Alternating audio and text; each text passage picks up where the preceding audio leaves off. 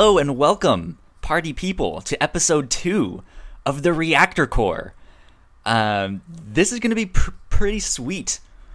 We are going to be talking about Infinity War, and we are incredibly excited. My name is Kyle Springer, and along with me for the ride, I have... It's Melissa Wilkinson! Hell yes. This is going to be a lot of fun. You saw this movie last night. Yes. I saw it Thursday night. Mm-hmm. And you sent me a message that just said, be prepared. And as soon as I got out of the theater, I sent you a message that said, prepared. I wasn't prepared, Kyle! How do we want to tackle something like this? Do we want to, take it topic by topic? Kind of. So here's what I'm thinking. If anyone has stumbled upon this podcast or YouTube video without realizing that there will be spoilers, let us warn you right now that there will be tons of spoilers. That is the whole point of this podcast.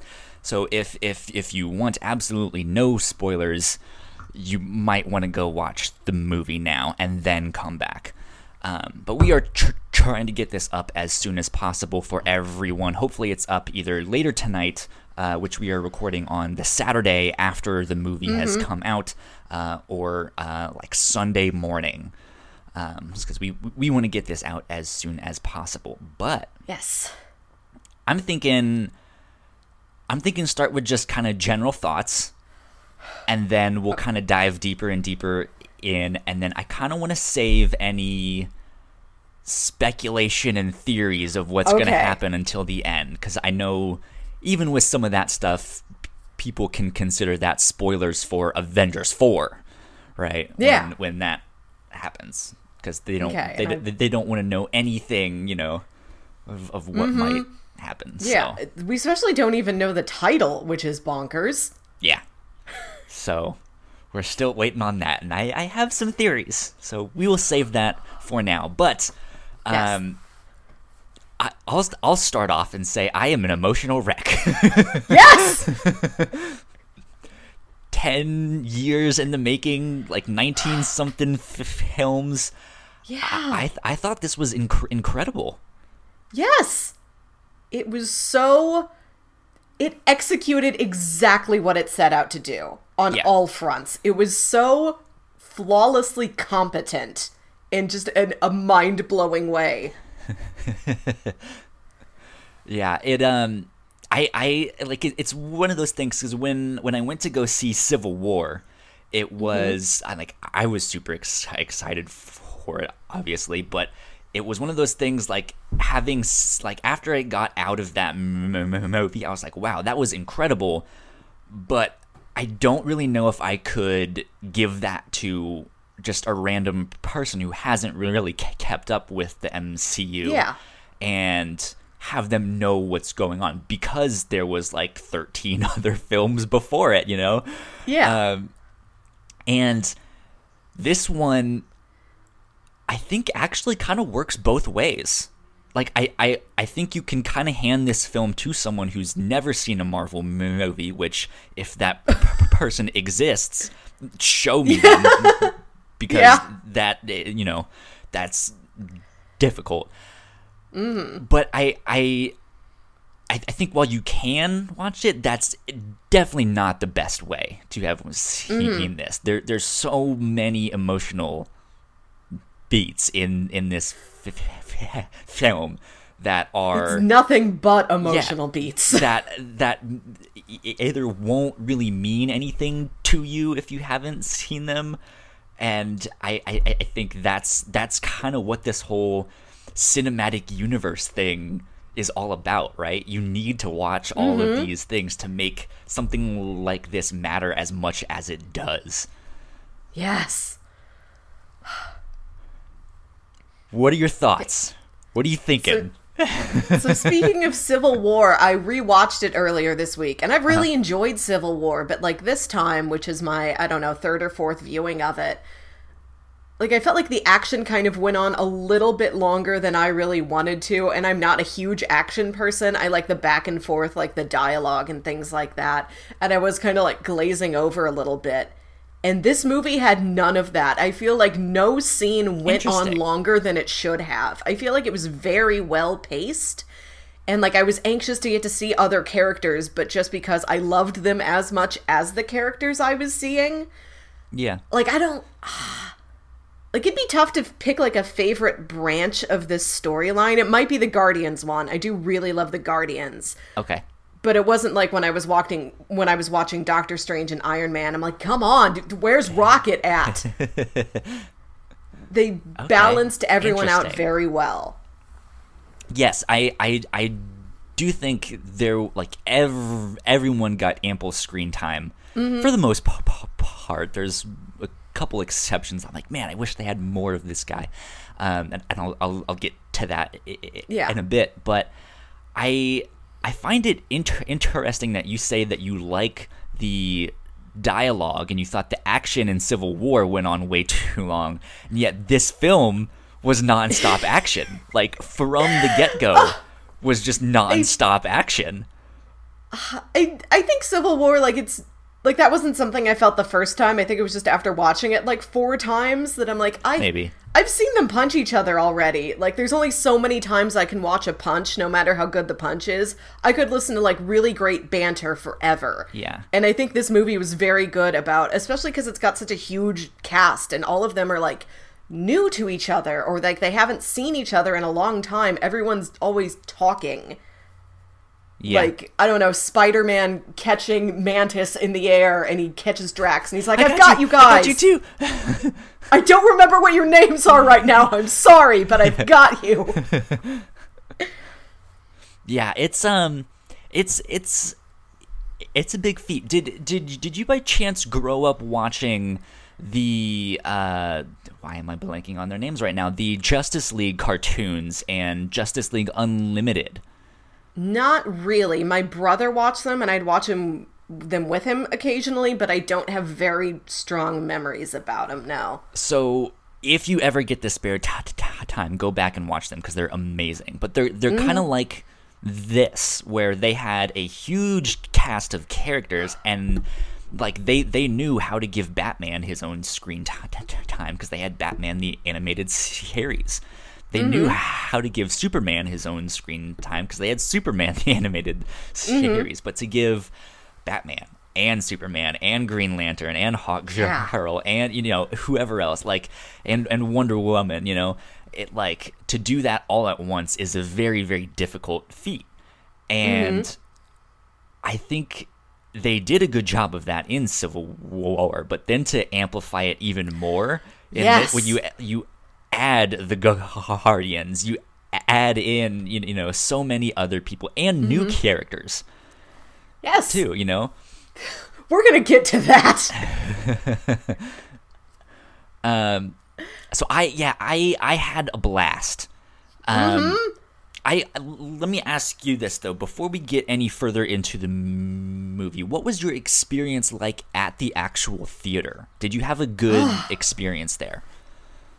I did. There's this theater that is not in my neighborhood. It's like a solid 30-40 minutes drive away. But we go to it a lot because it is called The Galaxy. There you go. So we went to it for the first time, like, oh, let's go see Guardians of the Galaxy here, of course. At the and Galaxy, yeah, we just keep going back to this one theater for like every sci-fi movie just to stay on theme. And we're in the huge mega screen theater. We've got our dedicated reserved seats. There you go. The theater is packed. It was really fun. And I'll say one thing. I don't think I've said this on mic, but I'm from St. Louis, and so when Peter Quill mentions that he's from Missouri, everybody like cheers and like throws their arms up in the air. Whenever I saw Guardians of the Galaxy 2, like when Missouri like flashed across the screen, everybody in the theater was just applauding. Was that you that I saw on Twitter who posted the GIF of Avatar, The Last Airbender? No. Someone else that I follow on Twitter had the same thing. They're like, I'm from Missouri. I'm right there. So when he says I'm from Missouri, the whole theater is just like, yeah. And specifically, I'm not I'm not from Earth. I'm from Missouri. But they posted a GIF of Avatar: The Last Airbender, or it might have been Legend of Korra, when the Avatar comes to this little small town and the people are freaking out, and this one woman starts like foaming at the mouth and just like yes, I've seen this. Everyone is just going wild. Yeah, so we had that moment together, and then, not to get too ahead of ourselves, but during the end credits, like, as soon as the movie ended, and as soon as it was, like, directed by Joe and Anthony Russo, the whole audience is just, like, hissing at each other through gritted teeth, like, what are they doing? What's gonna happen next? And what's the post-credit sequence? Like, everyone is so tense, and there's such a fervor. Yeah. And I've never seen exactly that kind of energy in a theater before, where we're, like, mad. We are, like, filled with anticipation, and we're riled up. Yeah. It was really funny for me because I went to the theater that's closest to me, and it's nothing special. We don't have reserved seats and stuff like that. The seats are actually terrible. but it's the closest theater to me, and I remember I talked about this with Paul in the first episode of the Reactor Core that we did for Black Panther. Yeah. How the experience of going to that theater was amazing, because I live in Richmond, so it's a city that is predominantly black, at least from what I understand. But so I'm kind of surrounded by that all the time, but then in such a concentrated space, and to see everyone not only like in Marvel shirts or cosplay, but in full-on African garb, like, that energy was amazing. This didn't have it, though. I think I might have seen I mean, people were still in their like Marvel shirts and in cosplay and stuff like that, but it was so much more a mixed bag of different types of people and stuff like that. And while everyone was still excited, there wasn't, at least for me, there wasn't that like, I'm witnessing something really cool happening here. Like, I am in someone else's cultures, and I'm getting to witness that. This was just like, this is everyone here, which is still super neat, but it was just like, whoa, this is a very different vibe from Black Panther. That's cool. I think I might have seen a couple pieces of African garb in my theater. And I think what might have been different about this movie is that Black Panther, we knew, was going to be a celebration. Just this big, vibrant roller coaster. And Infinity War, really say is a celebration. Yeah, Infinity War, maybe more like, of a culmination. Yes. So, like, we're excited, but we're not joyous. We're very stressed out. I mean, we were, like, I've seen a bunch of memes going around afterwards of, like, before seeing Infinity War and afterwards, and it's like Thor or someone, he's sitting there, all happy and smiling, and then afterwards he's just, like, straight-faced. And it's just like, oh, God. Yeah. That was an exhausting movie. It was, although I will say it didn't feel long. Like, that's what my friend said as soon as it ended. She's like, that was the fastest 2.5 hours I've ever seen. It was like 2.5, 2 and 40 minutes, something like that. Yeah, it's just emotionally exhausting. And it could have gone on for 2 more hours and I would have been totally fine. Absolutely, but we'll just have to do it next year when they marathon both of them together in the theaters. Cannot come fast enough. But yeah, so I thought this movie was really, really great. I think the pacing worked really well. I don't know if I would say it's great pacing, only because it's nonstop action and you don't ever have a chance to catch your breath until afterwards, and then you're just like, oh God, what do I do with myself? I feel like they gave us enough breaks in that there were scenes that were just like two characters and they were quieter. Like a lot of the scenes between Thanos and Gamora kind of acted as like a break where it's like, okay, it's not eight people yelling at each other. I can see that. That makes sense. Yeah, it's a good point. But yeah, it's like definitely not paced like any other movie I've seen. I never felt like it dragged or stuff, and even then, most movies that I feel like are a drag, it's usually in their second act. Yeah. And it's usually not until after I've seen the movie and it's kind of sunk in that I've been like, you know what, they probably could have wrapped that up a lot sooner or done something else. Unless the movie is just really bad, and I think the whole thing is a drag, and I'm like, oh god, this is terrible. But yeah, this I don't think was the case. It was paced really well, and we've mentioned that there was action basically nonstop. Yeah. But I think on top of that, this movie, like at its core, has this strong emotional, like engine that is making the whole thing move forward. For all of the characters, because like we said, this is kind of the culmination of everything that's been happening in the Marvel Cinematic Universe so far. Yep. And I think in that term, the standout character, in the sense of like emotional stuff, I think the standout characters are easily Thanos, Iron Man, and I guess you could say, I don't know if I would say Captain America, but I would put Spider-Man up there as well, as maybe a runner-up. I'd put Peter, Quill, and Gamora up there. There's two Peters in this movie. We also have two Steves, but nobody's calling Doctor Strange and they're all Steve. named Chris. So many Chris's! But which Chris was your favorite? All of them. They are all Chris. It's tough to pick. No, and like I think those were the standout like emotional characters, but then I think just standout characters in general to me was Thanos, Doctor Strange, and Thor. Yeah. I liked Doctor Strange's movie. I didn't think it was amazing.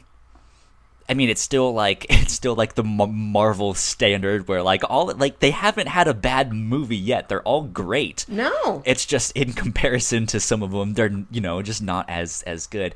And Doctor Strange's movie didn't really do anything for me, but I loved him in this. Yeah, I thought he was fantastic. And I mentioned this to someone else. I feel like he would make a great Hulk-like character in the MCU going forward. In the not in the sense that he's like big and strong or anything, but like in the sense that he doesn't get any more of his own movies, but that he's the character that just kind of shows up in everyone else's. I think that would be awesome, and I think he'd be perfect for that role. Yeah, because he's just. I would love to see him as just the continual resource. Yeah, and just he's gonna do something really strange and fucked up, and everyone's gonna be like, "What is going on?"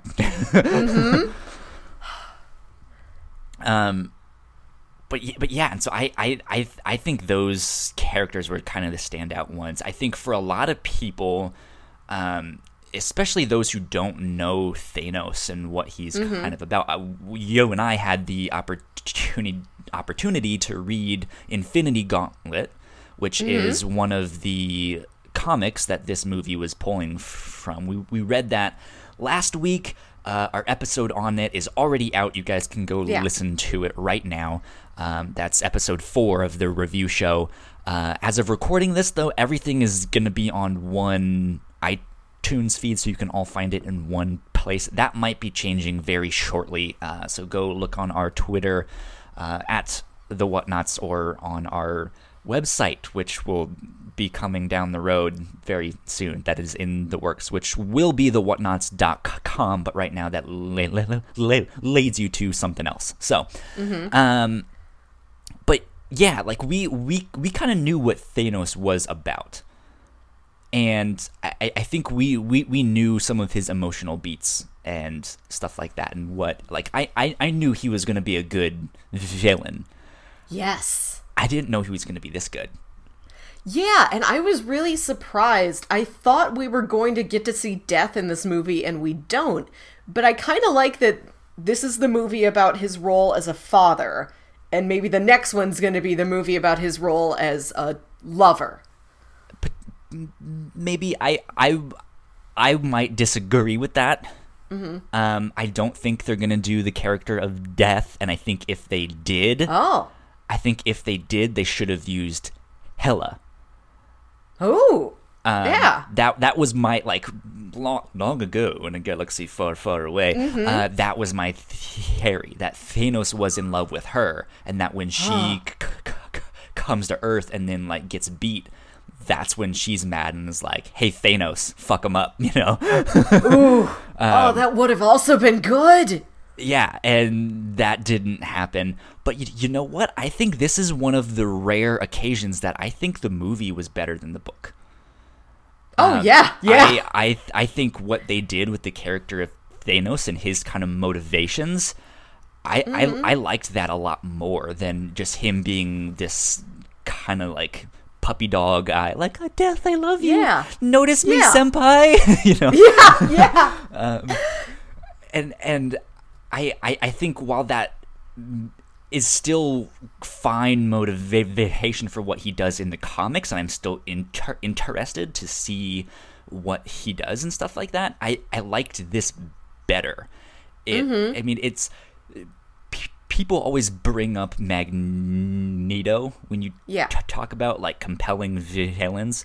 At least I say people always do, at least in the comic book world. Yeah, for sure. They always bring up Magneto because, yes, he's a villain, but yeah, he's made some very valid points, and he's not necessarily wrong. Yeah. You know, he might just be going about it in the wrong way. And I think that's exactly what they did with Thanos, too. Like, he has noble intentions. He thinks he's the good guy. He's wanting to actually help people. And from his perspective, yeah, the Avengers are the bad guys of this film. And he wins. And the good guys beat the bad guys, according to him. And that's why at the end, that end scene when he's on the farm, which they kind of pulled directly, out of the comics when he's sitting there on the farm. Almost, that scene goes differently in the comics, but he sits down and he just has this content look on his face. He's just like, I'm done. I'm happy. I'm proud of myself, but I'm done. I don't have to do that anymore. I'm satisfied. Yeah. And his face. Yeah, no, go ahead. Like he was just satisfied. No. And his face had some reverence and, like, respect for the loss, but there's no regret at all. Yeah. And I wrote in my notes about the Infinity Gauntlet book that this is a Thanos with no tenderness. He's just a giant blowhard. He's yelling the whole time. This is a very tender Thanos in this movie. Yeah. Like, you can see how he's not a good dad, but he thinks he's a good dad, and you understand how he thinks that. He's the tough love kind of dad. Where it's like, yeah, you actually weren't a good parent, but yeah, you kind of made Gamora what she is, and she's a survivor, and she knows how to survive, and she can take care of herself, and that's a good thing. But you were still a dick, you know? Yes. And, like, when he throws her into that pit, which is heartbreaking, I was expecting something very abrupt. I was expecting him to just, like, shove her and get it over with. Instead, he, it's a struggle. As gently as this giant man can, he, like, reaches out and he takes her arm and he kind of leads her along, and, like, he's not good at it, but I think he knows what, like, love and kindness and tenderness is. Yeah. And he kind of makes an attempt towards it. Yeah, if we're taking notes from the comics, yeah, he knows what love kind of is. Debatable, but yeah, like, I mean, he's not a stranger to that concept, though. Is I guess a more apt way of putting it. Yes. He might have some delusions about what it is or how to get it, but yeah. Yeah, so I saw that coming from a mile away. Of like, oh, he's gonna kill her. And so I didn't really have any kind of empathy for him at that moment. As much of a struggle as that was for for him, for Gamora, and just seeing that, like, no, I don't want Gamora to die. Yes. It like, I like seeing him struggle with it. I was kind of like, okay, dude. Really? Like, single tear? Come on. Yeah. That was kind of the only thing I was just like, I don't know if I believe that.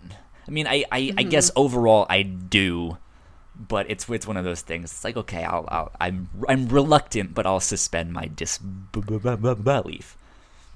Sure. Yeah. Yeah, that so. I could not see that entire scene coming. I mean, once we were in there, I knew, okay, he's gonna throw her down into the pit and, like, prove his love for her as he is murdering her and about to destroy all of her friends. Like, once we started, I could see that's where it was going to end. But the entire scene where, like, they go to this ghostly planet and then out comes Red Skull. Yeah. And he's like, you gotta throw someone in the pit to get the soul gem. Like, that was one of the biggest oh shit moments in the theaters. Like, again, to get back to, like, my experience at the theater, people were clapping for everything. Well, actually, back it up. The first trailer that played was, I think, the, like, Littlefoot trailer. I don't know. It was some dumb one. Second one that comes on was Solo.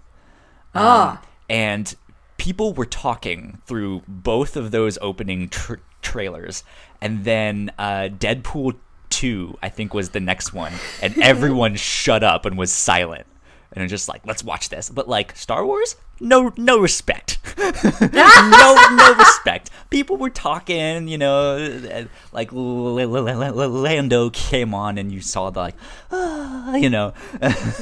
and but then that was it, and people got silent for another Marvel film. The movie started. When all the characters started showing up. When Captain America first, like, steps out of the shadows, everyone's like, "Wah!" Yeah, I think I did hear, like, tremors in our audience when he shows up and does that. We were going wild. It was great. When they show Wakanda. Yes. Yes. It was fantastic. And yeah, like, it like, we had a whole bunch of those moments, but one of the biggest, like, oh shit, was when Red Skull came on, and we're like, what is happening? What? Because like, no one saw that coming. No. Like, absolutely no one. I was not expecting a shock like that. In any of my theories or ones that I heard or read about, no one even paid a single grain of salt to a thought of Red Skull. Like, I knew this movie was going to be full of, like, cameos and things, and, like, oh, we're bringing back this older character who we haven't seen in a while. Like, we're dragging out all these supporting players as part of this giant battle. No, I did not think about Red Skull. Let me ask you this, though. Here was a thought that crossed my mind, especially after reading the comic. Do you think that's Mephisto? I thought that the Squidward guy was supposed to be Mephisto. Not, like, actually Mephisto, like, this is the MCU's devil, but, like, filling the same role as Mephisto. as he does in the Infinity Gauntlet comic. But yeah, I can kind of see Red Skull as a Mephisto. It'd be an interesting thing. I mean, I guess technically he's not, because he said what his role is. Like, he is the guardian of that stone, and like he's the one that will actually tell people how to get it. And like that's his role. That's the entirety of his role. Which is some to go back to the comics. Jim Starlin's writing is very we mentioned like very classical Greek literature, very thematic, very much plays on like dichotomies, of, I don't know, I'm talking out of my ass here, but yeah, like it has this kind of grandiose classical feeling, and I think just having Red Skull show up in a role like that is very Jim Starlin of just like there's really no other rhyme or reason for him other than that he is the guardian of this one stone, and he will tell you how to get the stone, and he just exists somewhere. God knows where. And that's it. Yeah. That is mythic. Yeah. To have somebody who just exists to guard something and not do anything else. And they are like an old enemy resurrected now in a form of servitude to this magic object. Yeah. Just like the like ferryman, boat people, men, something that will take people across the river Styx. Like, that's their only job. That's what they do. They're a like taxi service. He's the Heimdall of the Soul Stone, I guess. Kinda, yeah. Poor Heimdall, man. Fuck. Yeah! Short stick in this film. Yeah, lots of brutal things. And I was talking with my friend, like, we imagine everyone that got turned into, like, crumbled up leaf dust. They're coming back, but, like, Heimdall, Loki, maybe even Gamora, like, they might be out. We'll get into that, because there's some theories with that, but we'll save that for a little bit. So let's see. Talked about Red Skull. Go ahead. I was gonna say the other, like, absolute shocking moment, like, I had no idea this was coming, was when Peter Dinklage shows up. That, yeah. And he's a giant. Yes, which is so funny. Amazing. I was like, that is adds great. This whole, like, meta layer onto the entire thing. That was great. And I knew Thor was going to get a new weapon because my brother works at a Toys R Us right now until the Toys R Us dies in a matter of weeks, maybe months. And he had gotten spoiled from the toys. Like, there's a Stormbreaker toy in his store now, and he's like, well, I guess Mjolnir's gone, and Thor's gonna go make this. Yeah. So I knew that was happening, but, like, the details of how it was gonna happen, I had no idea. Yeah. I love that Groot is part of it, though. Like, he told me, oh yeah, it's this new weapon, it's got, like, a handle that looks like it's made out of branches and wood, and I could not put it together. Oh, that's Groot.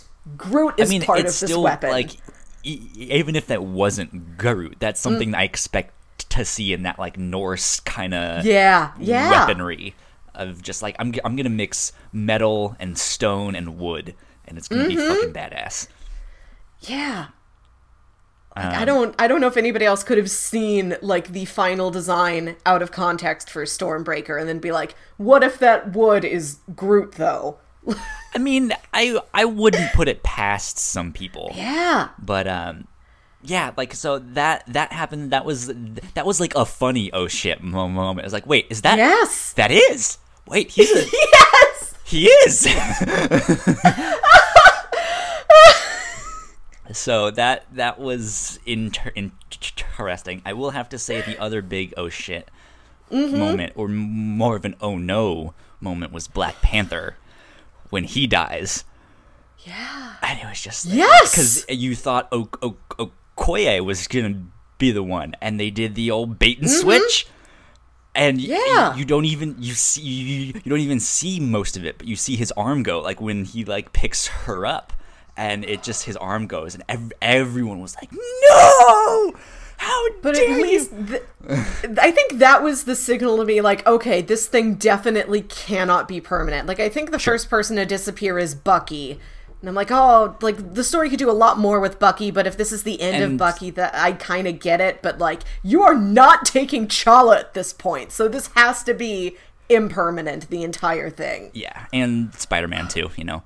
Yeah. Because they both have We'll confirmed get to that. sequels. But we'll get to that stuff. Let's see. Anything else? I would like to take a second and talk about, we talked a lot about, like, pacing. I want to talk about the tone, in that this movie was somehow, like, the most tense and the most heartbreaking, but also one of the funniest Marvel movies. Yes. I feel like they used the humor, like, they used it at the appropriate times, and they did it really well. Like, I burst out laughing a couple times. As much as I love Thor Ragnarok, which I would say is probably the funniest movie, maybe Guardians 1 can be, you know, put up there too, or some people I'm sure big Guardians was way funnier, but I that was my one problem with Thor Ragnarok, is that I liked the comedy, there was just too much of it.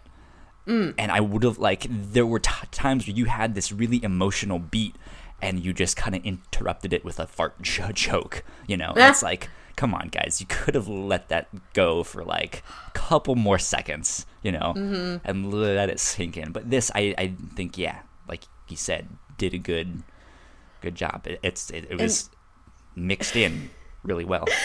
And some of it was, like, joke stuff, like, I love Star-Lord shouting, "Where is Gamora?" And Tony Stark's like, "Who is Gamora?" And the Drax shouts, "Why is Gamora?" How do you but want a lot better? Of the comedy, why is Gamora?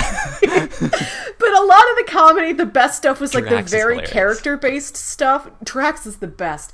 But I love when Peter Parker tries to introduce himself to Doctor Strange's cloak, like holds a hand out and says, "Hi, We I'm haven't been Peter." formally introduced. Yeah, the character-based, like, comedy moments like that were so good in this movie. Yeah. Ned Leeds. Fucking Ned Leeds. Ned, I need you to make a distraction. He looks out the window. Oh God, we're all gonna die! Oh God, and he's right though. Ned could be turned to leaf dust also, as far as we know. Yeah. There's so many characters that we don't know who are they're alive or dead yet. Like, Aunt May had better be okay. I mean, I'm very protective of Aunt May. Aunt May in the comics needs to just get done with it.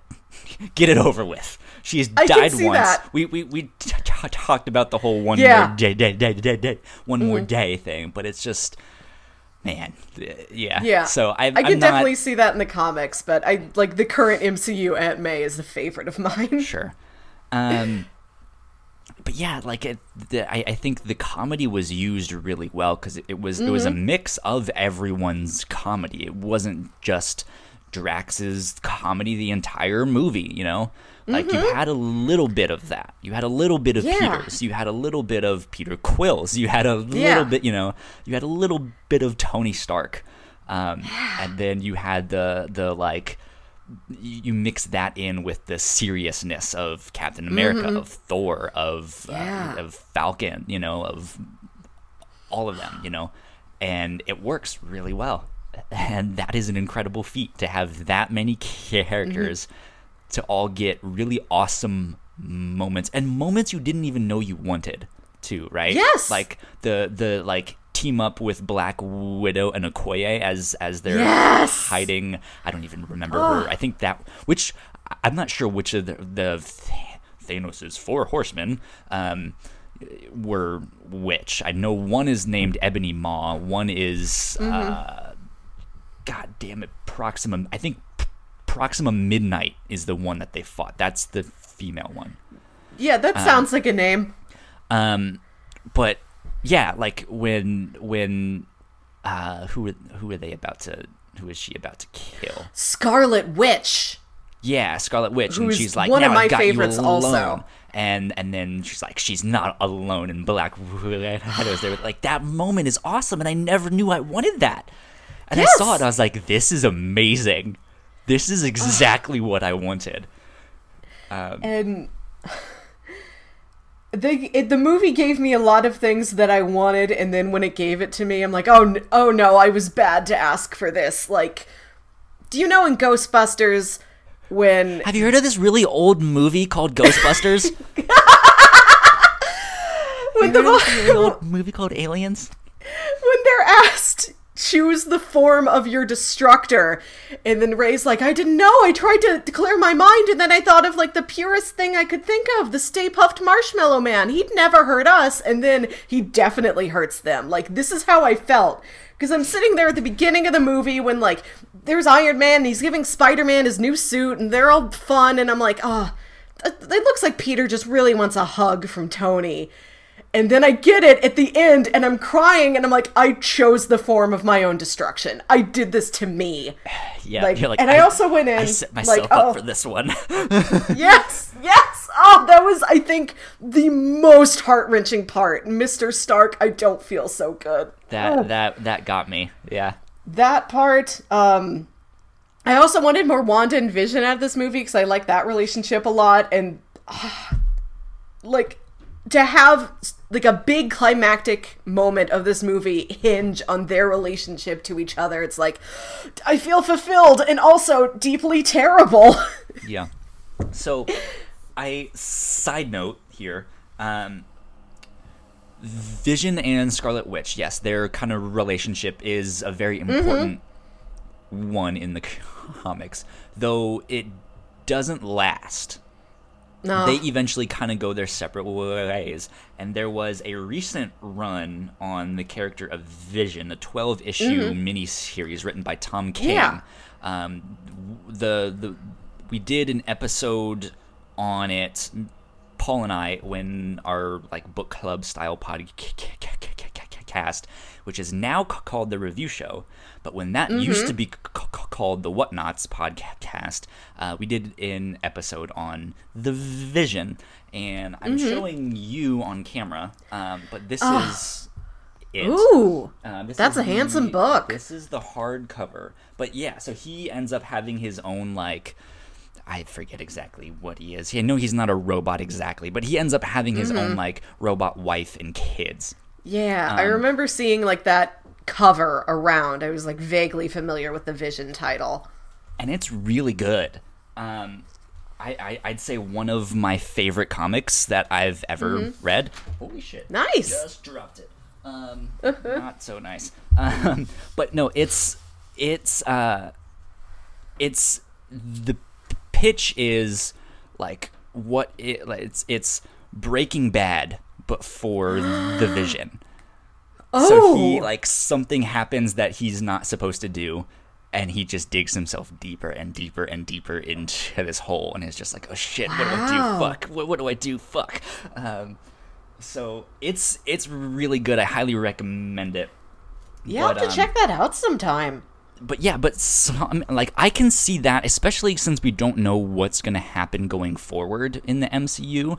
I could even see them exploring something like that if they end up resurrect, because he didn't turn to dust. His body is still there. It's just deactivated.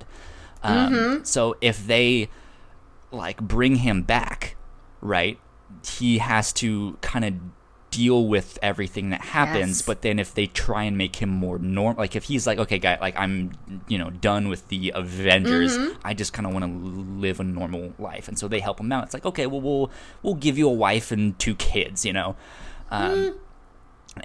that way you can, live this quote unquote normal human life. And that's a lot about what the book is about too. Like, what does it mean to be human and normal? And, like, is it normal to have problems and stuff like that? And so it's kind of like, I would kind of like to see something like that for that character moving forward. But that's just a big side note. I digress, though. Yeah. While we're kind of on this topic, I would like to talk about all the romance in this movie. Which I think we got just because it is so many different characters and their relationships all put together. It's kind of just more one-liners, I felt like. Like, we see Iron Man and Pepper, right? Yeah. We see, like you said, Vision and Scarlet Witch. I think that's the one we get the most of. Yeah, but Star-Lord and Gamora, I think I really liked. I mean, I liked it in that it hurt very much, that part of the movie. I think that's the one where we got the most progress. Yes, like, I wasn't expecting them to get to I love you within half an hour of this movie. Yeah. And the part, this might be, like, one of my favorite moments in this film, when she tells him, swear on your mom. Yeah. Because I love the continuing relationship with Peter and his memories of his mother, and, like, how she recognizes that, and how he says, yes, if I made this promise on my mom, I have to keep it. Yeah.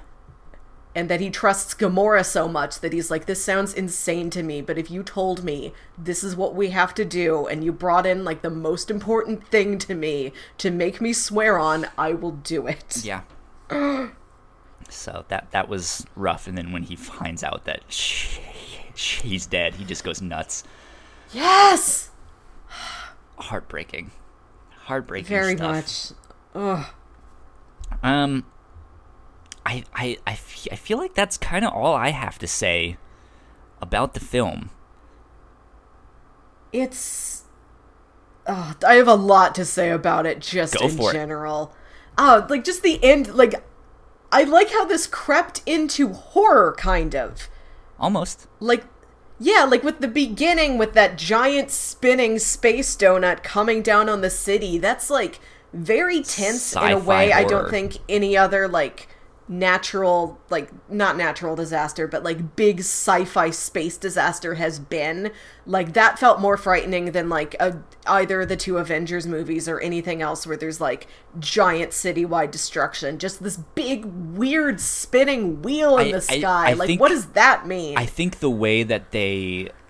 Because obviously, again, stuff like Civil War had big, bombastic action like that. Yeah. Even Avengers 1 had the aliens flying all over New York, and they're huge. And I think they got it better with Civil War, but I think this really showed... Because I think, and I sound like I'm rambling now, but... I think the scene that really hit me for, wow, they're showing the destruction and the chaos really, really well, was actually the end credits scene with Nick Fury and Agent Hill. That too! When the helicopter kind of is, like, spinning out and crashes into the building, I really got 9/11 vibes. And then thinking about that through the entire film of just... Yes. Like, Tony Stark at the start walking out of the Sanctum Sanctorum, and he's just seeing people running by, and they're going both directions. Like, it's not... no one knows what to do. Yes. It's like, do I run that way or this way? Some people are going one way, some are going that way. Like, what is happening? And I think they really nailed that. Yeah. And the turning into leaf dust. It reminds me of, like, when you see a leaf on the ground in the fall that has been stepped on so many times, it's just like tiny particles. Yeah. When everybody did that, like, I did not see that effect coming, because in the comic book, don't they just, like, vanish? They just like vorp out of existence? Bamf. Yeah. And this is so much worse, and just the way... Like, everything's slightly different. To see it happen, instead of it just, it's there 1 second, and then, next it's not. Yeah, and, like, some people, like, Bucky's last word is Steve. Rhodey doesn't know where Sam went. He thinks he just can't see Sam. And almost steps on him, yeah. Yeah, and, like, Wanda looks relieved when she crumbles into non-existence, which is heartbreaking. But she also is kind of the goth kid of the Avengers. She's the witchy goth kid, just like, yes, finally death. Like, that was the most brutal ending to a movie I think I've ever seen. And, like, that's not how... This is impermanent, like I said, but it hurts so bad to watch it, and it's something you're not expecting. Yeah. Like, if half the MCU was going to die, I would have thought it would have been something like they just vanish, or, like... there's a cataclysm, like, oh, they're trapped in a destruction or something like that, something physical, something environmental, but to have them just evaporate out of the landscape and everything around them is perfectly intact is very visceral. Yeah. I mean, I was expecting Captain America to die. I was expecting Tony Stark to die. Yes. I was expecting Vision to die. I didn't know who, but I was expecting someone from the Guardians of the Galaxy. Yeah. Not all of them, except for Rocket. Yeah. The ones I were expecting to stay alive was Bucky, Black Panther, and Spider-Man. Those are the three that I knew. Which and for people who don't go see any spoilers, like, I'm sure that was a huge surprise, but then they also don't know what's coming up necessarily. Yeah.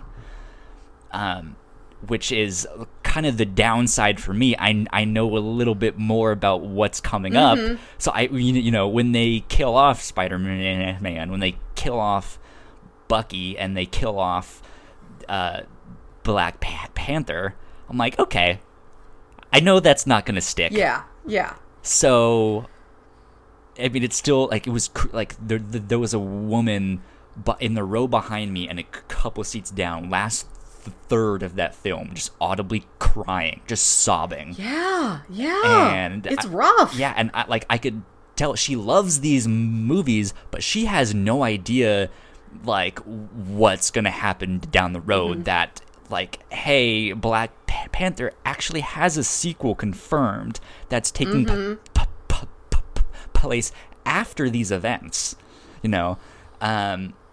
so does Spider-Man, like, because at one point, like, I forget who it had, but, like, you heard her say, "What is happening?" Like, she was distraught, and I was just like, man, to be like, if like, on one hand, I kind of wanted to be in her shoes, to not know, and just all of this is new, and it's just, what in the world, but I'm like, I don't mind spoilers all that much, so it's just like, I kind of want to know, and I kind of know the comics a little bit too, so I already kind of know what's gonna happen, but not really, and so, but that puts me in a totally different space where it's like they can kind of play on my expectations and stuff like that, of what, just because there's a Black Panther movie coming up, there is precedent for Shuri being the Black Panther.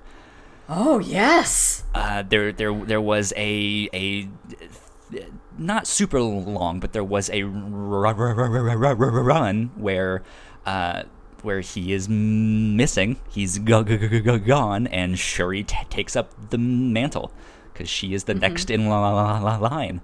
Yeah. So, like, so something like that wouldn't necessarily surprise me, but I don't expect that. So yeah, there's all sorts of things they could do. Yeah, like, I knew this was going to be full of deaths, whether or not they are permanent. But right. Yeah, I wasn't expecting who ended up disappearing. I will say, I mean, Hawkeye wasn't in this, we don't know what his status is, but I kind of like that if he's okay, we've got, like, the original Shawarma 6 still around for the final Avengers, which, I love this whole community, I love everybody coming together, but the bookend of it being the 6 of them, I kind of like. I didn't put that together, that the original 6 are still there. That's cool. Yeah, I think like that. I think that'll be fun. Fun, I say in quotation marks. This movie, like, this was an emotional roller coaster, but I did like, I'm glad it's doing this to me. Like, this isn't something I've come to expect out of, like, superhero popcorn movies that are just fun and have, like, very touching moments. But, like, oh, this is brutal. And it's, like, exciting how brutal it is. Yeah, eat that, James Cameron. Yeah. Yeah. It's, yeah, like, I don't know, man. They're doing some awesome stuff. Yeah. Do we want to get into theories? Yes, I do want to get into theories. Okay. Where do you want to start? I want to hear yours first. Okay. So I am subscribed to, on Spotify, there's the official Guardians of the Galaxy combined soundtrack put out by, like, Disney's Hollywood Records brand. Sure. And it's all the songs from the first 2 movies plus the score tracks. Like, I've got it saved. I'll go back and listen to this thing every couple weeks or something. It's a soundtrack I like. Cool. And I was listening to it yesterday, and 2 brand new songs were on it, which surprised me. And it's The Rubber Band Man, which we heard, like, that's the song playing when, like, Peter first shows up flying his spaceship. And then it's also Don't Stop Me Now by Queen, which is not in this movie. Interesting. And so I've got a mystery to figure out. If, like, this was tied to a scene and they ended up cutting it, what does it mean? Why is this in here? But so I listened to Rubber Band Man, and I start. Was that not in the movies before?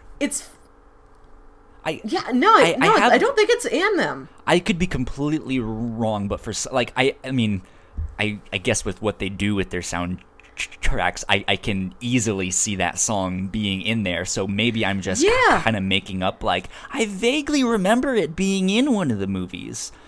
Same. Like, I'm like 90% sure it wasn't, but, like, it easily could be. I don't know. And it's so famously tied to Shaun of the Dead. Like, I can't. Yeah. Like, would it be in any other modern movie? I don't know. But so I was listening to the Rubber Band Man song, and I'm like, you know what a rubber band does? It stretches out, and then it goes back to exactly what it was at the beginning. Mm-hmm. And I'm like, this is, like, just a fun, poppy, very Guardians of the Galaxy style song to put over when, you know, they first show up in the film. Don't worry, because Guardians 3 is also coming. Yeah.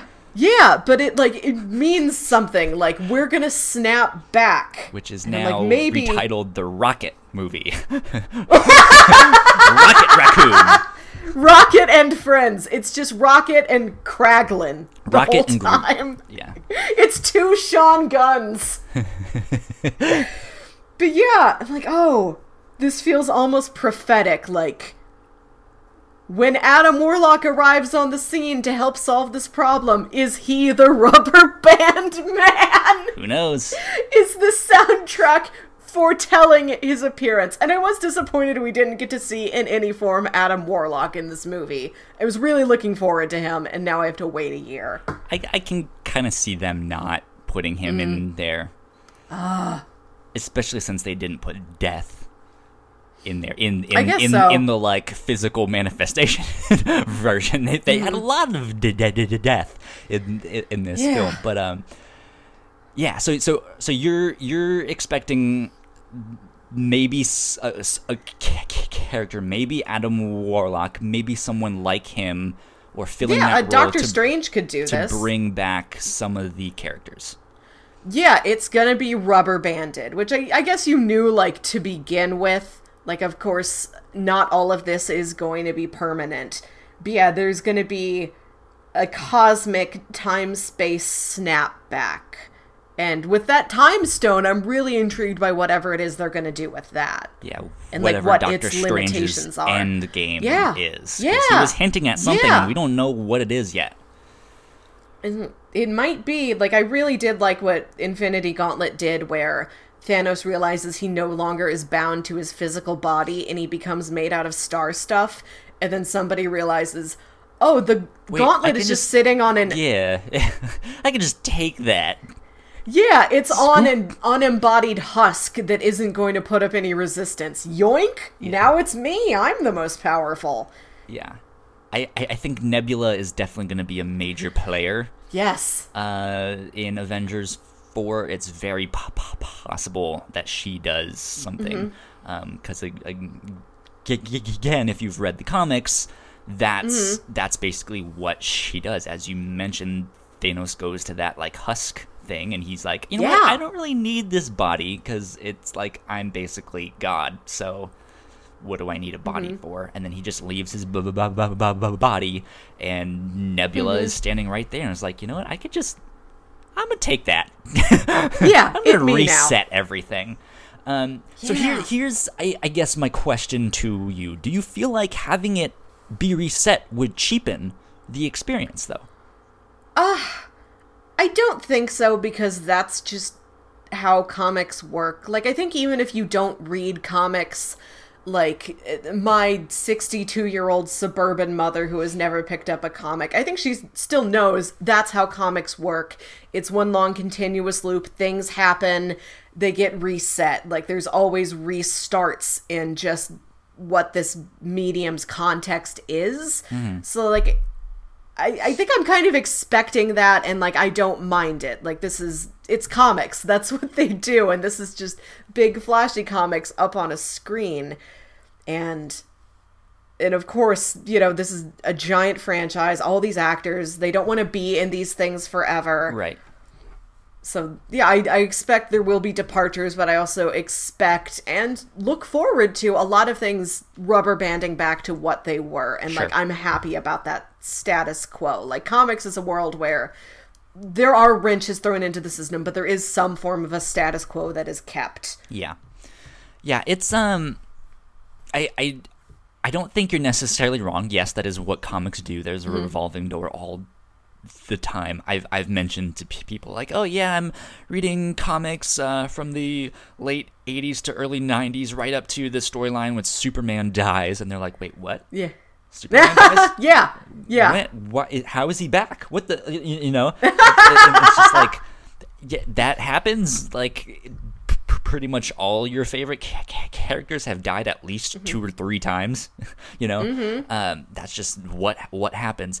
But at the same time, I think knowing how emotionally taxing and rewarding this film was, I like to have it all be reset completely. I'm worried that, like, well, then what was the point of that? You know, I know it won't be 100%. I'm expecting, I mean, yeah, like a 30 to 75% reset.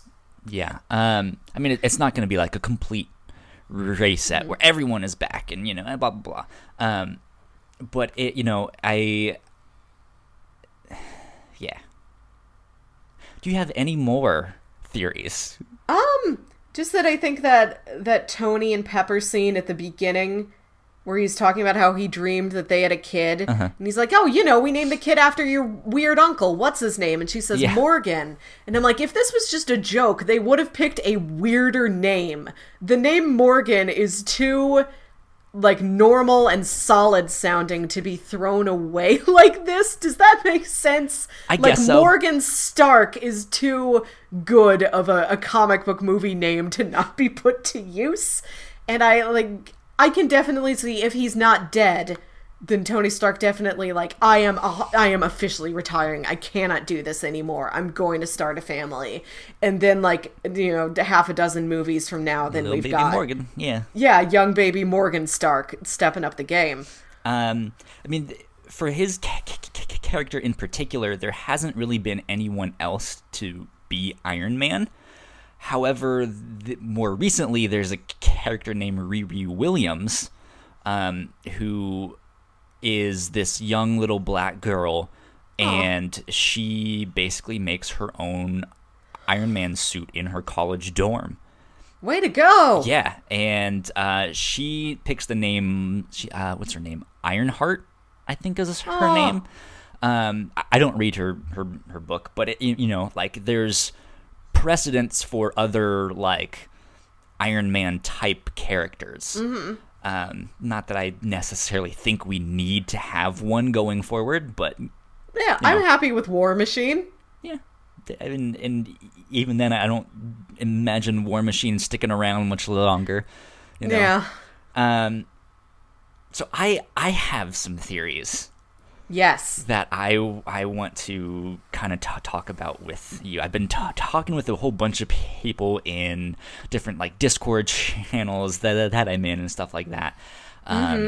And I was direct messaging a friend of mine on Twitter who was like, if anyone knows what the ending of that movie meant, let me know. And I was like, I got you, dude. Let me know. Ask away. Oh, yeah. And when that final frame of the movie shows up, when it's the Captain Marvel logo on the weird little analog communicator. Beeper. Yeah, basically a beeper. There were a surprising amount of people in the audience at my theater that were like, who's that? What does that mean?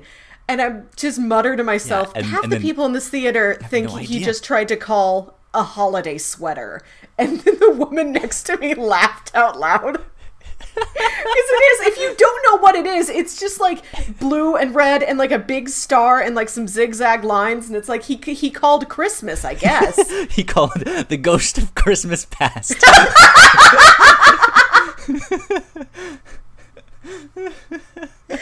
Yeah, I was surprised that I didn't come from a nerdier theater. Like, oh, you guys, you're not up on Captain Marvel? I'm sure like my theater was a mixed bag as well, but in my head, knowing what it was and seeing it, I'm just like, yes! Like, I know what's happening. I know what's coming, kind of, you know. Of course they save her for the last second, because, like, we all knew she was coming somehow. Yeah.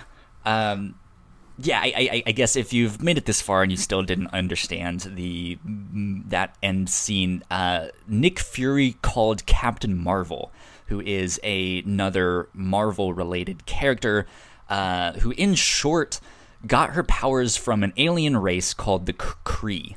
I think there's been mention of the Kree in one of the Guardians films. Yeah, I think that's the first one. Yeah, that's Ronan the Accuser. He either is them or hates them. I don't remember. Something like that. Yeah, we've heard mention of them, but we haven't really seen them. Long story short, I think in the comics, she's almost dying, and an alien named Marvel, who is a Kree, someone misheard his name this is what happens in the comic. His name is Marvel. Someone mispronounces it and says Marvel. And so hence the name Captain Marvel. And he's the first Captain Marvel. But then I think Carol Danvers, who is the one we will see in the Captain Marvel film, she ends up getting hurt, and he saves her by donating his DNA or something. I don't know, something like that. So she has this hybrid DNA, which gives her these incredible powers. And she is Captain Marvel. So I'm excited to see what happens with her. I don't really know much about her character. Yeah. I know that, Nick Fury calls her. We don't really know what's going to happen too much beyond that. We know some details about her film, which I'll mention in just a sec. But it's Kevin Feige has said that that Captain Marvel will very quickly establish herself as the strongest character in the MCU. Sure, yeah. Sure, which who know, that might be semantics. It's she has really strong energy blasts, but is she really the physically strongest? Is she, what does that exactly mean? Yeah, and there's characters like Doctor Strange that maybe aren't as good of fighters, but they have this sort of temporal power. He's like a level 79 warlock, Yes. Magic space wizard, go get him. You're embarrassing me in front of the wizards. But so we know she. If you've been paying attention to kind of news and what interviews are saying and stuff like that, she's going to come and enter the picture, and I don't want to say that she's going to solve it all, but she's going to come in and she's going to fuck some things up. Yes. And it's going to be awesome. But here's what we know about her movie so far. One, that it will take place in the 90s, before the events of Iron Man 1. Two, that she's going to be fighting the Skrulls, which is another alien race, and they are shapeshifters. I don't think I heard about them. Okay. They're more famously known, I guess, they originated in the Fantastic Four comic. Okay. So it's one of those things like, how exactly did you work it out to get them? Because you haven't really bought Fox yet, which they would be a Fox property if I'm not mistaken, because X-Men and Fantastic Four are both on Fox. But yeah, they have said that she will be fighting the Skrulls, which are these shape-shifting aliens. Why that's important for Captain Marvel is the Kree and the Skrulls hate each other, and they've been at war for a long, long time. And the Kree kind of have a hive mind thing. There's the Kree supreme intelligence. So anyone or all the Kree have this like hive mind mentality. But there's a famous comic storyline that I have somewhere here on my shelf. Where can I find it? Where can I pull it out of thin air? I will show you. You can't really see it too well on this. Okay. It's called Secret Invasion. Basically, the story is that the Skrulls have been infiltrating Earth for years. And kidnapping and replacing the heroes we know and love. And so the people who you actually thought was like Captain America or stuff like that are actually Skrulls. And they eventually find out, and they're like, wait, okay, which one of you is an alien, which one of you is real, and no one knows, and stuff like that. But there's a big scene where all of the heroes kind of come back at the end, like the real ones. They were all kidnapped and stuff, and so they eventually escape and come back to Earth, and they kick some ass. But it's so that's kind of another ingredient. Like, okay, that's going to be in play. We have Captain Marvel, we have the Skrulls, and we know that Doctor Strange did some time travel stuff. And he said there was like 14 million something. Like he watched Infinity War 14 million times, and he didn't give any spoilers. That was also another meme that I saw. But he has some kind of ends game that he's playing for, which is why he was so ready to give up the Time Stone. He knows that they kind of have to lose to win. You know, if they lose, maybe that's what causes Nick Fury to call Captain Marvel, which if Captain Marvel comes, all this stuff. But we have to, like, for this to work, like, Captain Marvel needs to be established in the MCU. So my thought is, what if instead of just going into the future to find all the timelines, what if Doctor Strange found the one that worked and briefly went into the past to, like, warn her or, like, set her up? Like, we need your help. Talk to Nick Fury. And she's like, Nick Fury, I know this guy. Like, shit, this must be real, So I'm wondering if there's something going on like that. Maybe that's the end credits scene of, like, her film or something like that. Because, like you said, there's this obvious reset that is going to happen, but we don't know exactly how or what is going to happen after that. And there's precedence in the comics for Captain Marvel destroying the Tesseract. Which, if she does that, if she is, like, if her mission after her film is to go and destroy the Infinity Stones before they ever get into Thanos' hands, that would be neat and would change the timeline, right? But again, it's that complicated thing. Like, do we really want it reset because the emotional stuff was so good? But if that didn't really matter, then I don't know. But here's as I was thinking about it, I'm like, you know what? That might actually not be so bad. And here's why. Because if she goes back to World War II with the help of like Nick Fury or Doctor Strange or whoever, if she goes back to World War II and destroys the Tesseract, which was the first Infinity Stone that we saw, then Red Skull will actually die. He won't become the guardian of the Soul Stone, which then either means no one will know where to find it or how to get it. Yeah. Which kind of takes that one out of play.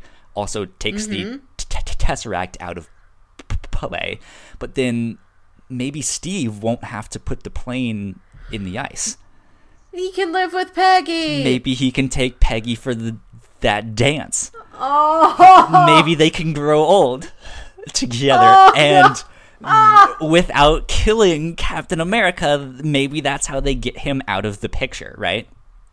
Yeah. If World War II ends a little differently, maybe Howard Stark stops making weapons. Maybe Tony Stark never has to make weapons. Maybe he's just a big tech guy. Yeah. Maybe he meets Pepper, they get married, and they have a kid because he never became Iron Man. Or maybe it's something else, like maybe he did make the weapons, and what if he died in the cave? Oh. You know? He can't die in the cave because then who makes Peter Parker his suit? Like, he made his own suit, but it's not as good. That's the thing. There might, with the Infinity Stones and the reset, there can be all sorts of things because Peter Parker is an inventor. Like, that is his thing. He's a big science nerd. And in the comics, he makes his own suits and stuff like that, and they have like stealth tech and things like that. But yeah, so like it'd be like there are ways to get these heroes the happy endings that would have that emotional payoff. That's like I want to see Steve and Peggy again. Like, that'd be amazing. And she can zip around space and time and save Heimdall too. Yeah. So there'd be stuff like that, but that would take 2 of the Infinity Stones out of play. Maybe that's the thing then where, like, well, if the Tesseract also wasn't in play, maybe Loki, if they go to Earth, doesn't learn about the Tesseract. Yeah. Doesn't then go to Thanos afterwards to, like, let him know about these stones and stuff like that. So there's some kind of way that they can get around this. Because at first I was like, well, do they only reset the events of Infinity War, or do they go farther back, Yeah. So I don't know exactly what'll happen there, but that's kind of my bet. That's something is going to happen with Captain Marvel, the Skrulls, the Time Stone, and maybe Nebula. Yes. Because also, like, what if everyone, at least in the Avengers, that got destroyed, that died, what if they were Skrulls? You know what I mean? Like, and then all of the real heroes come back. Like, sorry, we got kidnapped years ago, We've all been in ice. Yeah. We've all been in caves. Yeah. Captain, we know what it was like now.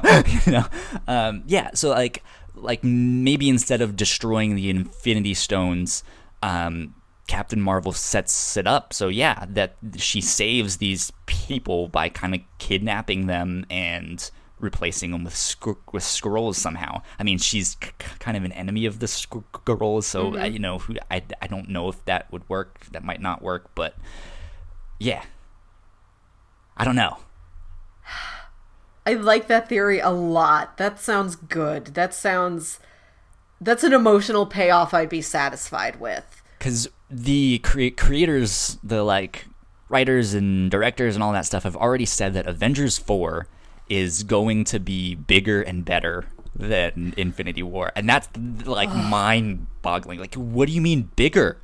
What do you what? Like, no, this was like $400 million to make. Like, but I still don't know what to expect. And you mentioned that they don't know what the title is going to. Well, Yes, what are your ideas? They do know what the title is going to be, but they haven't told anyone yet. Originally, it was supposed to be Infinity War Part 2. Mm-hmm. And then they kind of walked that back and was like, we're actually going to give it its own title, which makes me think that the title is kind of spoilery. Yes. For people who know the comics and stuff like that, it's potentially spoilery. And of course, once they say that, then it's like, oh, this is what's going to happen, blah, blah, blah, blah, blah. And so something like Secret Invasion would, one, it sounds dope. Yes. And because topping Infinity War, you have to do something that sounds cool. I heard someone else say Endgame or Aftermath, and I'm like, But those are too general. Yeah, it's way too general. I feel like I've seen other movies called the exact same thing, But yeah, they have a habit of we're doing this storyline, or we're taking the idea of this storyline and taking the title of that and using that as the core of our film. So yes, I think something like Infinity War, Secret Invasion would be you have my attention. What what is this? What is the Secret Invasion you speak of? Another one I thought of, actually, Eric Mannix mentioned it on our Infinity Gauntlet episode of the review show. That's out now. You guys can go check it out. There's another famous Avengers book called Avengers Forever that I think might be kind of cool. And from what I understand, they probably wouldn't do much of what the actual story is about. But from what I hear, there's some time travel involved, and it's kind of about legacy. The whole idea of hey, the Avengers will always be here, And so I think that kind of idea, that kind of hopeful, triumphant idea, is kind of a good capstone to end this saga of what we know of the MCU so far. So something like Avengers Forever might be cool. I don't think it, it's not as ooh, that sounds dope, as Secret Invasion. But I don't know. But their biggest movies so far have been Civil War, Infinity War. They also have a comic called Secret War. Yes, I'm familiar with Secret War. Which was basically just a big toy commercial. Yep. But I could see them kind of going with something like that. Mm-hmm. I don't know if that's, really, because that's the thing. So, actually, I do have one more question for you regarding Infinity War. At the end of the film, after Thanos snaps his fingers, and we get that brief scene of him and Gamora, baby Gamora, in that isolated, we don't even know where it is or what it is, or who would, how do you want better? Why, Gamora? Why is it? And Gamora asks him, what did it cost you? And he responds, everything. Yeah. What do you think he meant by that? Because on one hand, it's easy to say Gamora was his everything, right? That's why he was crying when he had to sacrifice her and stuff like that. And there's also a nice book, a nice callback to when she's saying goodbye to Peter Quill, and she says, I love you more than anything. That's kind of a parallel to the language she used. Yeah. And I feel like that's the easy, obvious response. But I felt like she was referring to not herself, not what did all of it, she was only one part, but what did all of this, what did snapping your fingers, what did that not accomplish, but what did that cost you? It wasn't about her, is what I felt like. Yeah. And he said everything, and I don't know exactly what that meant. Yeah. Because obviously in the Infinity Gauntlet comic, the power is literally taken from him. And there's that ironic ending where he's the one that wanted the power but doesn't have it, and is now this peasant-looking guy on this weird farm, God knows where, you know. And Adam Warlock was the one that ended up with the power, but he didn't want it. He was that like dispassionate, twice removed from all humanity and life, but he now knows the secrets of the universe. So, what did Thanos lose then? Is he referring to something else? What's his goal now? This kind of goes back to like Ego's goal in Guardians 2. He accomplished his goal though. Yeah. Now what does he do? I mean, like he wanted to kill half the population. What's next on his agenda? I mean, it's not even so much that he's that like what is he gonna do next, but like what did he lose to get where he is now? He lost purpose, maybe. Yeah, sure. So like that was something that kind of stood out to me, of just like what you know, what does this mean? Something is not right.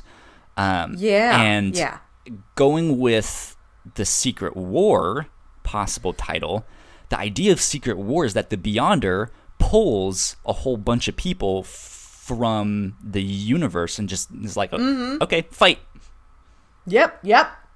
And that's it. That's the storyline. And like it's not good guys versus bad guys. It's like, okay, this side versus that side, go. It's like, wait, Magneto's on the same side as Doctor Doom, who's on the same side as Peter Parker, who's on the same side as the X-Men, but over here the Avengers, and you know, like, and it's like that.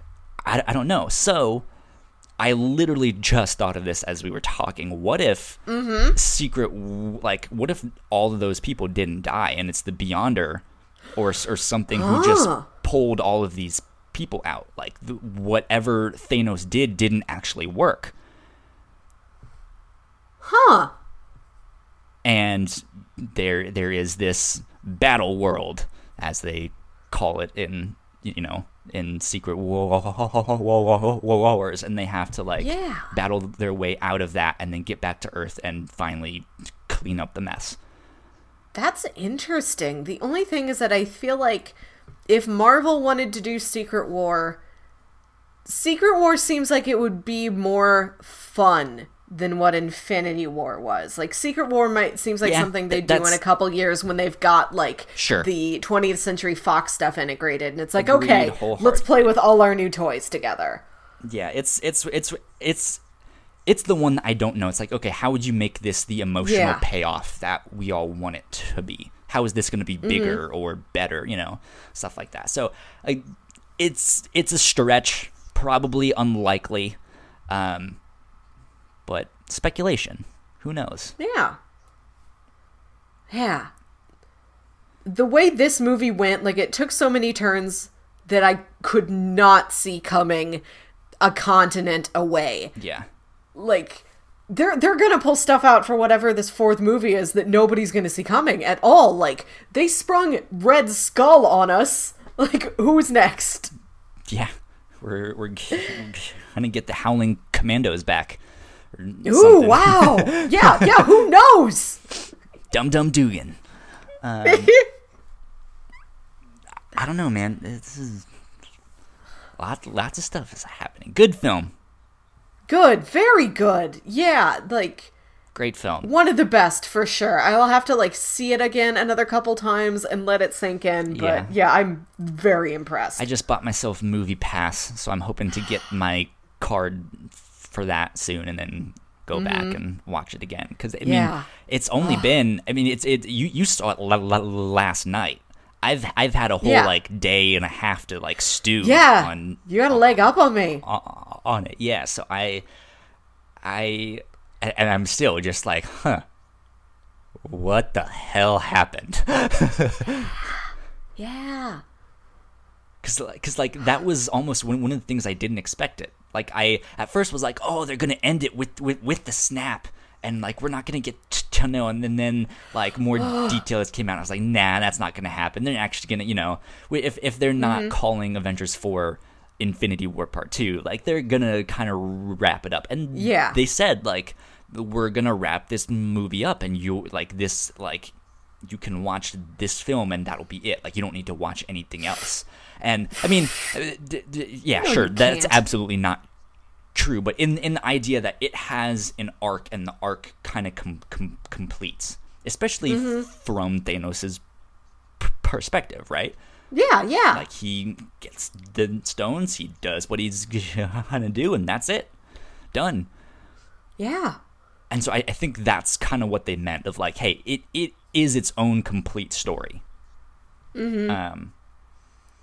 But I don't know, man. Next year cannot come soon enough. Yeah. Ant-Man and the Wasp is also supposedly taking place before the events of this.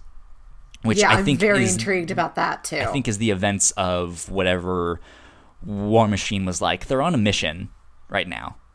Like, we can't reach them, which at the same time is like, what's more important?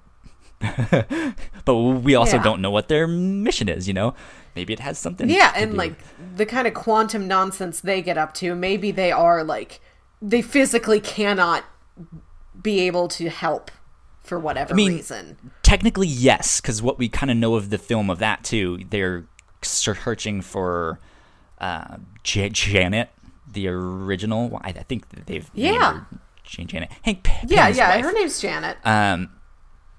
They're searching for her in the like like the sub, so that's the thing. They might be indisposed or trapped there. But the way it sounded to me, it sounded like Hawkeye was with them. No, I think he said something like they have taken themselves out both just as fathers. Well, because the way it sounded to me is that they won't be available for this because they are on some other mission right now. They're doing something else already. And we don't know what Hawkeye is up to. Yeah. But I kind of took that as, they're together. Like we might see Hawkeye show up in Ant-Man and the Wasp. I'd like that a lot. Which might be neat because, I mean, one of the classic things in the comics is Hawkeye shooting an arrow with Ant-Man on top of it, which they did in Civil War, Yeah. So there'd be stuff like that. But Hawkeye also has, like, originally he was a bad guy. And Hank Pym is, not Hank, but, the Ant-Man is basically a criminal. Scott is basically a criminal. Yeah. And so to see the criminals team up would be kind of cool. That sounds lovely. I mean, I guess technically Captain America is a criminal too now, but semantics. But I get the feeling that overall their movie won't have a big impact on the overall universe. We'll just get to see what they were up to. Like, side note, you can also read Ant-Man and the Wasp, which is out this week. I think it will only give us dramatic irony and not any actual plot progress regarding the events of Infinity War. Or he's gonna like come out of the microverse after like half the people are dead and just be like, oh shit. The post-credit scene, like when that van crashes into Nick Fury and Maria Hill and there's no driver, I thought like, Ant-Man. It's Scott and he's just very small. Because at first I was like, maybe this is time travel because this looks like the scene in Winter Soldier. Maybe this is taking place in the past. And then the crash happens, like, okay, it's playing out differently. No driver, Ant-Man. Yes, awesome. Cool. Okay, no, I wasn't the only person who thought Maria that. Hill is evaporating. Fuck. Okay, this is happening now. Shit. So, I don't know. Crazy stuff. One final thing. I don't know if they'll do it or not. I want to believe that they will do it. I have hope that they will do it. What's that? I never actually watched Agents of S.H.I.E.L.D. I don't know where Coulson stands, but I would like, if he can't appear, a mention of Coulson in Avengers 4, again, just to bookend it. Like, very back to... possible. I'm not... Shawarma 6 and Nick Fury and Phil Coulson. I'm not up to date on Agents of S.H.I.E.L.D. I'm like a season and a half behind.